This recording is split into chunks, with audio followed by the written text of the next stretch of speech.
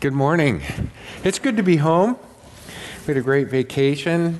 Spoke 7 times at beach camp and then went backpacking, went to a family reunion, went with the kiddos to San Diego, the water park and the zoo.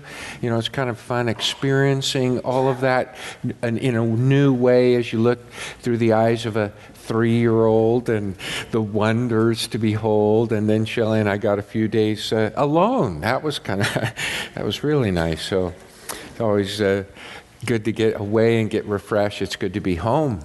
It's good to be here. Something you may not know. In our children's ministry, last Sunday we had 150 children from nursery to 5th grade at the 9 a.m. service. At the 10:45 we had 115 children. That comes to 265 kids that heard about Jesus right here last Sunday. Might be more this Sunday. We use 52 volunteers, no paid staff, 52 volunteers each Sunday to make nursery through 6th run. And we are short. We need some people, 18 adults if we're going to run our classes next Sunday. So would you, after this service, check in with Kathleen and ask her, what could I do? Let her give you the options. When I was at First Baptist Church in Modesto with Jordan when he was just a child, we were required to dedicate one Sunday a month to the children's ministry because our kids were in that ministry. I know we need a break, but I encourage you. I wish you'd say, John, because it's you, I'm going to do it. I don't have that kind of clout. Never entered my head. But maybe the Lord does. What could God do in the life of a child? And more importantly, in you. Step outside your comfort zone. Just dedicate a Sunday and see what the Lord can do. I think He will inspire and encourage you. Now, let's turn to 1 Corinthians as we consider what's love got to do with it. We're in 1 Corinthians 13. We're going to finish up verse 4, but I'd like to have us look at the necessity, character, and permanence. The first 3 verses, Paul expresses how important, how essential the necessity of love. And then in 4 through 7, the character of love, which is what we've been looking at. And then in 8 through 13, the permanence. Let me read it together with you. If I speak in the tongues of men and of angels, but have not love, I'm only a resounding gong or clanging cymbal. If I have the gift of prophecy and can fathom all mysteries and all knowledge, and if I have faith that can move mountains but have not love, I'm nothing. If I give all I possess to the poor and surrender my body to the flames but have not love, I gain nothing. Love is patient. Love is kind. It does not envy. It does not boast. It is not proud. It is not rude. It is not self-seeking. It is not easily angered. It keeps no record of wrongs. Love does not delight in evil, but rejoices with the truth. It always protects, always trusts, always hopes, always perseveres. Love never fails. But where there are prophecies, they will cease. Where there are tongues, they will be stilled. Where there is knowledge, it will pass away. For we know in part and we prophesy in part, but when perfection comes, the imperfect disappears. When I was a child, I talked like a child. I thought like a child. I reasoned like a child.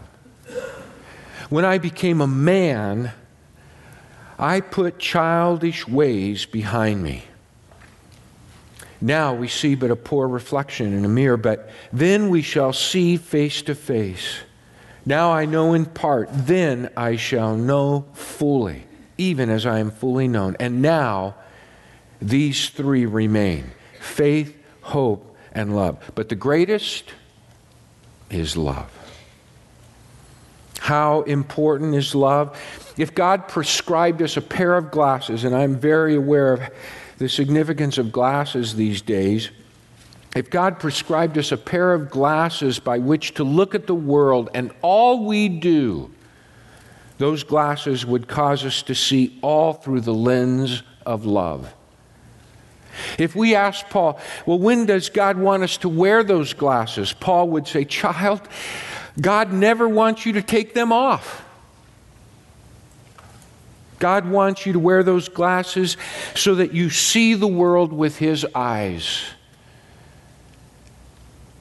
and experience it with His heart. If we ask, can love really be that important? We have only to hear these all too familiar words. For God so loved the world.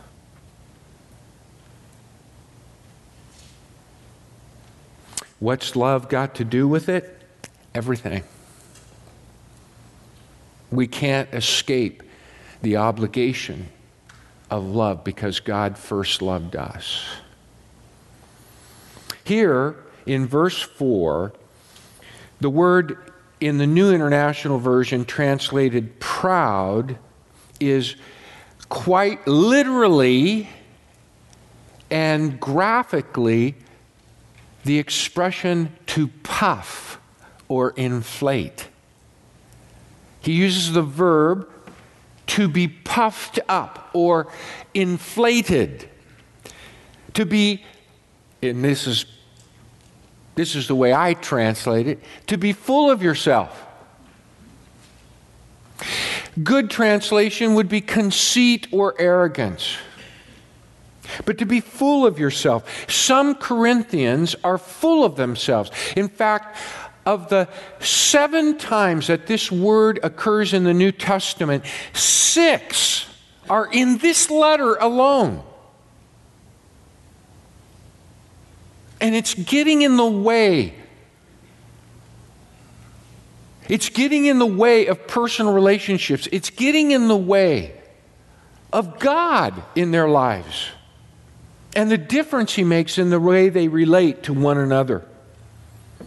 But let's leave Corinth and the early church and think about this a little bit more generally for a moment. When I think of the word conceit, because in high school, the word arrogance was a little too big for me. But I heard the word conceit a lot. I don't know if it was the drama, but it's like, you're so stuck up, he's conceited, she's conceited. When I think of conceit, I think of high school. When I think of conceit, I think of Hollywood. I think of high school and Hollywood. I don't always think of you, for example. In fact, I don't see conceit and arrogance around here, quite frankly, but I know it's there because I see it in myself.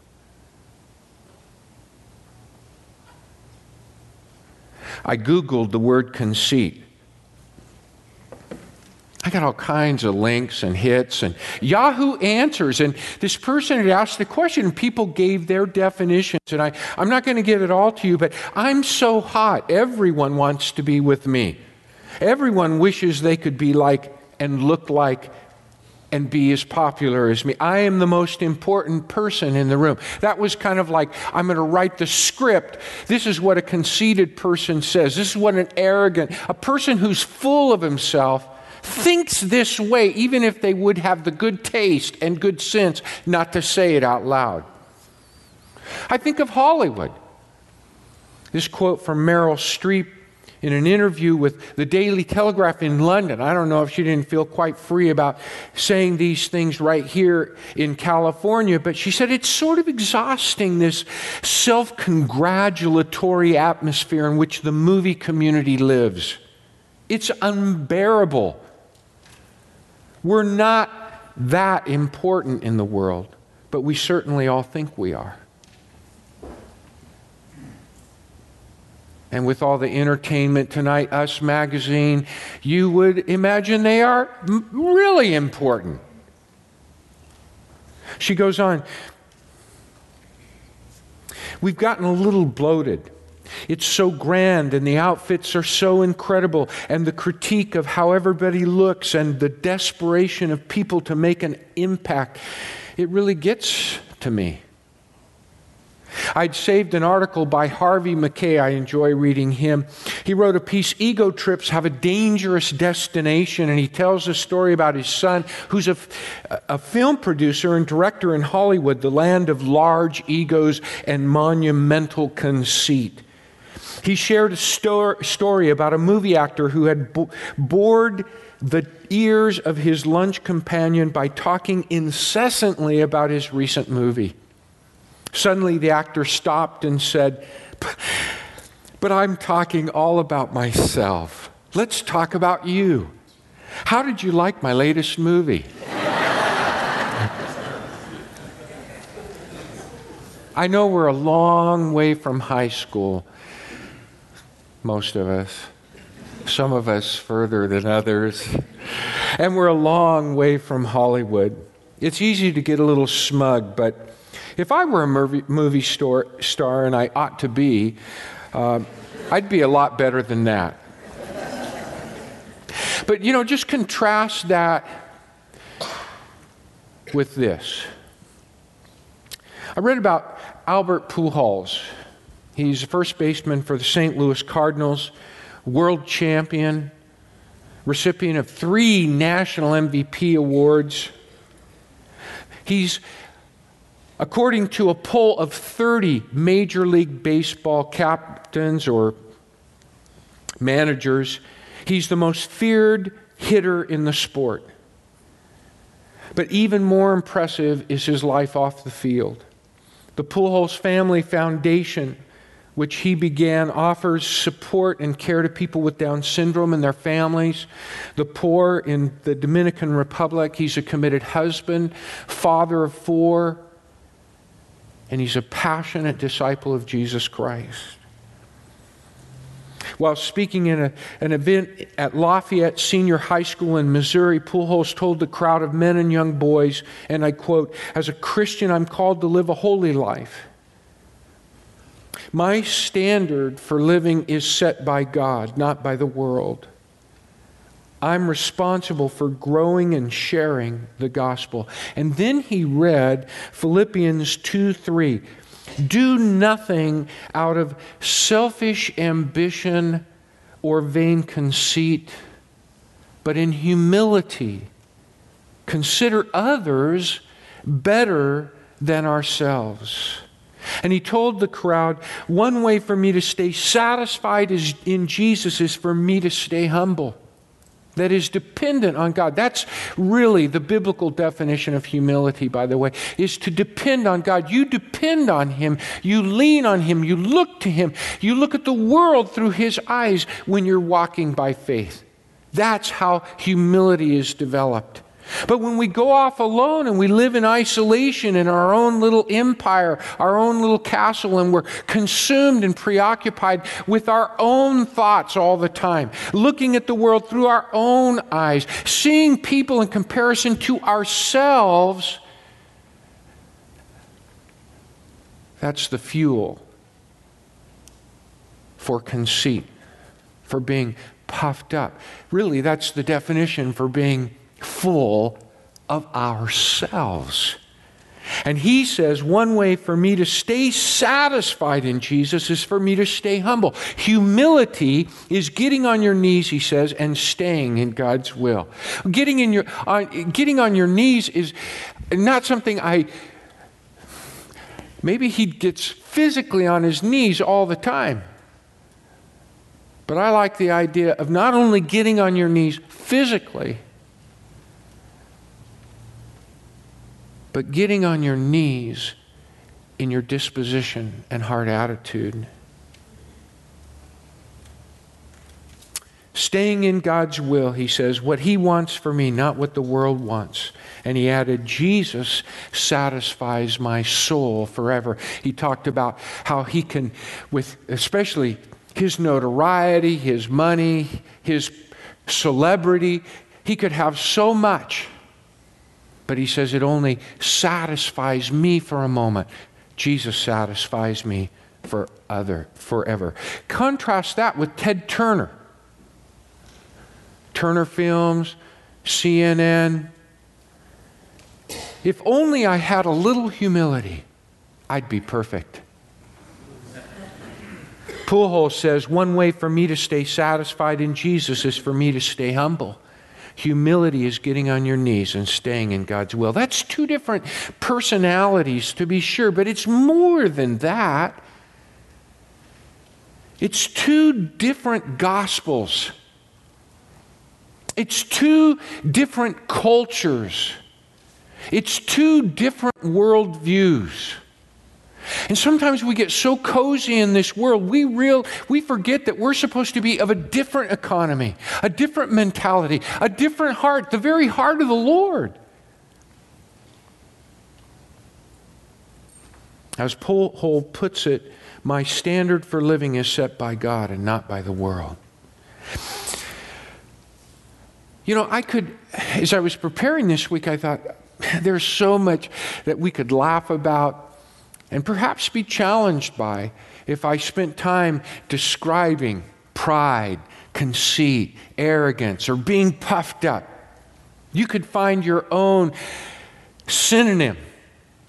But I could describe, and perhaps we could avoid. Maybe we could take notes and say, well, I'm not going to do that, and I'm not going to do that. Sometimes we could even become more savvy about hiding our pride, our self-absorption, our self-conceit.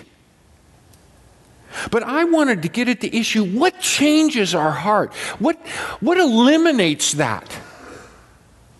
What takes it away? What changes our disposition? Not through taking on more rules and regulations and legalism and no's and don'ts. What alters the way we see ourselves? I want to share just two passages, but we could find so many more. 1 John 4, 7 through 11. I hope you have your Bible. I thought, I'll have everybody turn in their Bible, but sometimes we don't, or turn in our iPad or turn in our smartphone. But listen, you got to let the Word speak to your hearts. It's the only thing that has the authority, especially when we're talking about pride and self-absorption, and it's all about me in this world we live in. Only God can break through. Nobody else has the authority. You got to be in the Word. And I want you to bring your Bibles, and I want you to open them and look at it and ponder it and let God's Spirit communicate His heart to you. But look at these. I thought, but even if we don't have our Bibles or our smartphones or whatever, I wanted us all to see this. So whether you're looking in the Bible or have to look up here, because sometimes people say, well, we should all bring our Bibles and we shouldn't have it put up on the screen. But this is important. Beloved, let us love one another. What's going to motivate us to love one another? For, here's the reason, here's the answer, love is from God. And everyone who loves is born of God and knows God. The one who does not love does not know God, for God is love. Now here's how. By this, the love of God was manifest, made plain, exposed, revealed to us, in us. among us, that God has sent his only begotten Son into the world so that we might live through him. And then he amplifies further, in this, that is, God has sent his Son. In this is love. Not that we loved God, but that he loved us and sent his Son to be the atoning sacrifice for our sins. Beloved, if God so loved us, we also ought to love one another. In other words, we're loved not because we have done anything. If anything, we needed an atoning sacrifice to be so loved. We owed a debt to God and his holiness that we could never pay. He absorbed that debt. He satisfied that demand. That's how much he loved us. He looked past our faults to meet our needs. He loved us first. So when we think about who we are, and we've got to always think, I'm not even lovable. It's that God has loved me. It's not because I'm special. It's that God is love. Here's another passage. God, being rich in mercy, not giving us what we deserved, withholding his anger, patient, to be kind, to be merciful, out of his grace, out of his love, being rich in mercy because of his great love with which he loved us, even when we were dead in our transgressions. Listen, everyone born into this world is already dead spiritually. It's not something that happens with your first sin.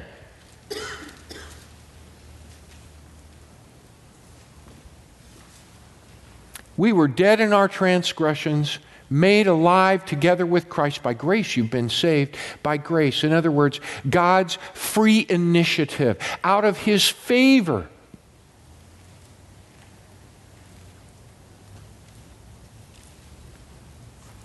And raised us up with him, seated us with him in the heavenly places in Christ Jesus, so that in the ages to come he might show the surpassing riches of his grace and kindness toward us in Christ Jesus. For by grace you've been saved through faith, that not of yourselves. It is the gift of God, not as a result of works, so that no one may boast. For we are his workmanship, created in Christ Jesus for good works, which God prepared beforehand, so that we would walk in him. It's that which is the gospel that says, when I see myself in the light of God's love and Jesus Christ, there is no one that is not my peer, no one that is not my brother or sister, in the sense that God loves me, I'm special. God loves you, you're special. But we are not elite. God loves the person sitting next to you as much as he loves you and me. We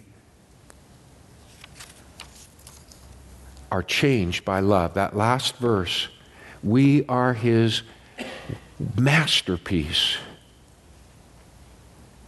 created in Christ Jesus, that is, created by the gospel, by God's grace, by his love, by the work of Jesus Christ. We're created in Christ, not for self-absorption, but that we should be propelled and motivated, inspired to do for others as God in Christ has done for us. God loves us in such a way that when it gets a hold of us, it changes the way we see everything. And we often forget about that. We get so caught up in our world. It's so fast-paced. It's so action-packed. There is never a dull moment.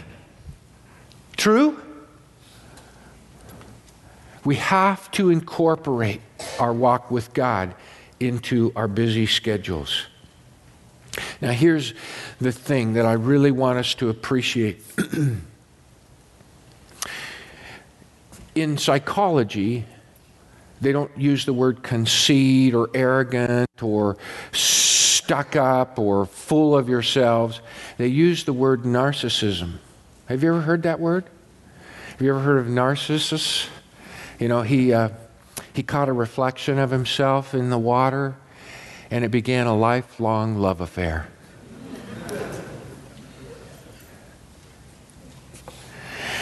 Listen to the way she wrote a book, Generation Me, which I have, and I've been reading excerpts. If you want to see what's going on, it's amazing. But this is the way she starts her new book, The Narcissism Epidemic, Living in the Age of Entitlement. When is that age? It's right now. Narcissism, and then she inserts a definition, a very positive and inflated view of self. I didn't write inflated, that's her word. Comes right out of 1 Corinthians 13:4. Is everywhere. It's what you have if you're a politician and strayed from your wife. It's why 5 times as many Americans undergo plastic surgery and cosmetic procedures today than did just 10 years ago. It's the value that parents teach their children with song lyrics like, I am special, look at me. The skill teenagers and young adults excessively hone on Facebook and MySpace, and the reason high school students physically beat classmates and then broadcast their violence on YouTube for all to see. It's the message preached by the prosperity gospel and the vacuous ethos spread by celebrity newsmakers, and it's what's making people depressed, lonely, and buried under a pile of debt because they can't keep up with the Joneses.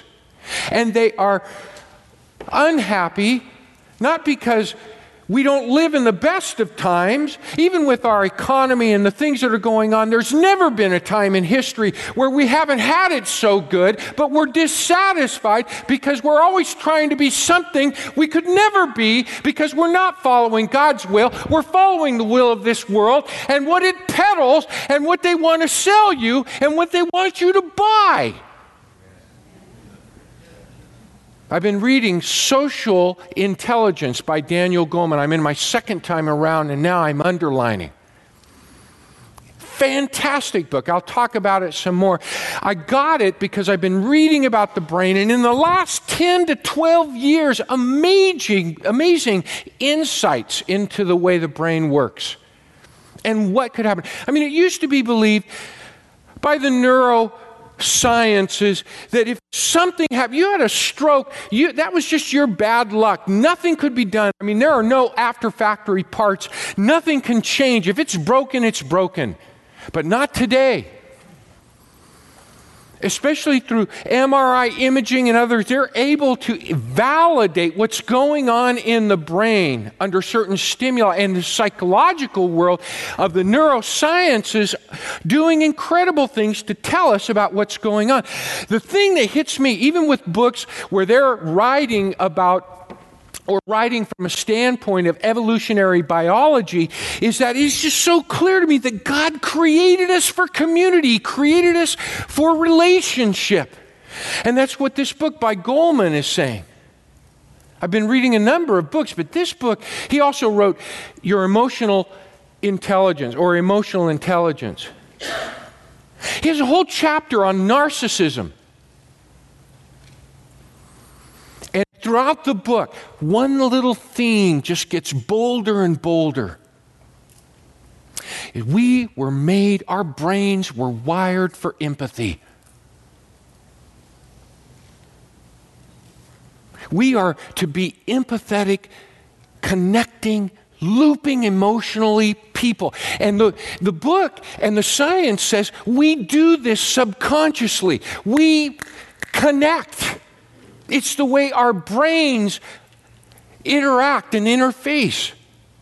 But listen, what he says is narcissism kills empathy.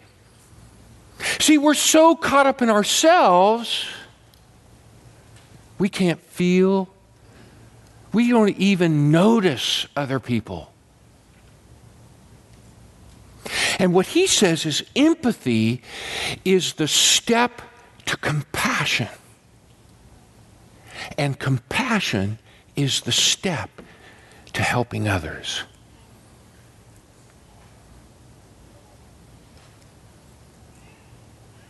That's a problem in a narcissistic era. We are being disconnected rather than connected.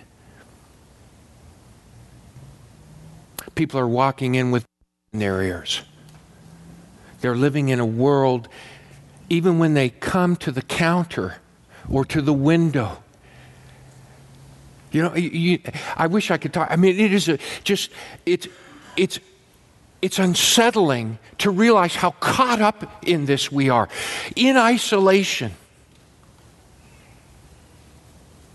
Our world is changing that. Here's the conclusion of Dr. Gene Twenge, the professor of psychology, the Generation Me and narcissism epidemic. Our whole society has become more narcissistic. Not just the people, but our entire value system. And Goleman says whether a given narcissist is healthy or unhealthy can be gauged by their capacity for empathy. You know what Webster's dictionary definition gives for empathy? The action of understanding, being aware of, being sensitive to, and vicariously experiencing the feelings, thoughts, and experience of someone else. Goleman says the same thing, only a lot more words. Ever hear the expression, think outside the box? You're the box. We have to get outside of ourselves. Denzel Washington, a couple of years ago, was on Oprah Winfrey. He was promoting a movie, The Great Debaters. Midway through the conversation, Washington, who's a believer, noted the encouragement his mother had given him throughout his life. He also shared this story about how his mother deflated his growing pride. He came in the house feeling full of himself. He says, feeling full of myself, a movie star. I said to my mother, did you ever think this was all going to happen? And she was like, please, first of all, go wash the windows for me. You have no idea how many people have been praying for you when you were being a knucklehead.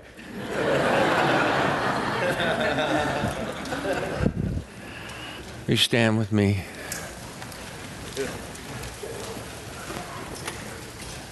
You know, you can boil this message down very, very simply to when we're full of ourselves, God can't get through.